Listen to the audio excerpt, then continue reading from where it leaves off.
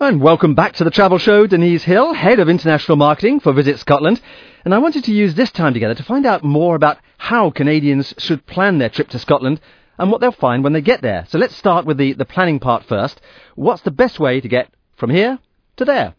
Okay, so there are direct flights, happily, from Canada over to Scotland, and we have them from Toronto, but also from Vancouver and from Calgary.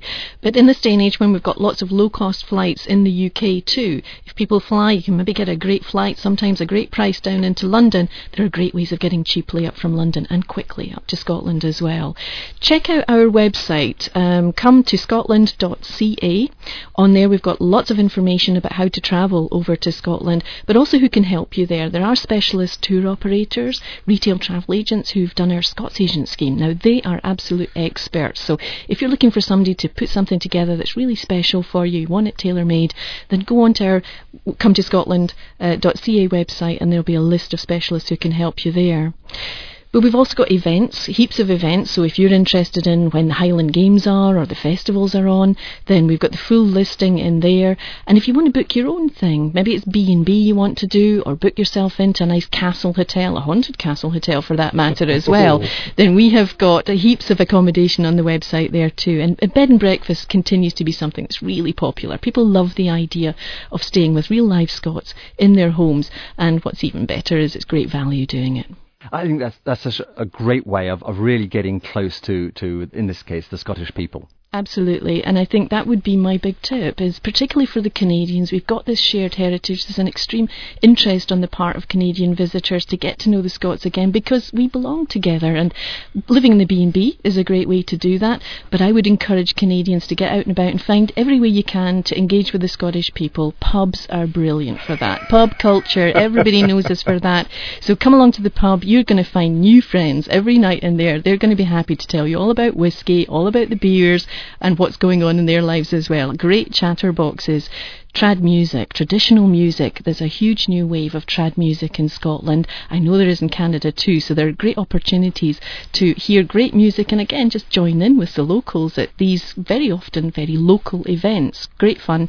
And if you want to know where these are all happening, then go along to the visitor information centres. They've got great info there.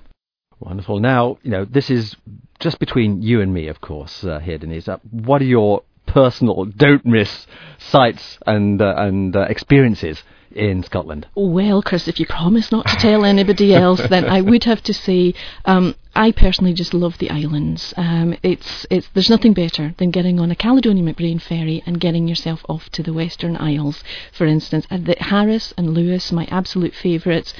And the best place of all is Luskintyre Bay. Walk along Luskintyre Bay, an expanse of almost Caribbean coloured seas and white sands, and I can guarantee you probably nobody else there. It is just absolutely idyllic. Or another island I particularly love, the island of Skye, and I would say take the route that goes up the west side of that, visit a wee village called Tarscavaig, look out to muck and egg and rum, and you'll lose your heart to it. It'll make your heart sing.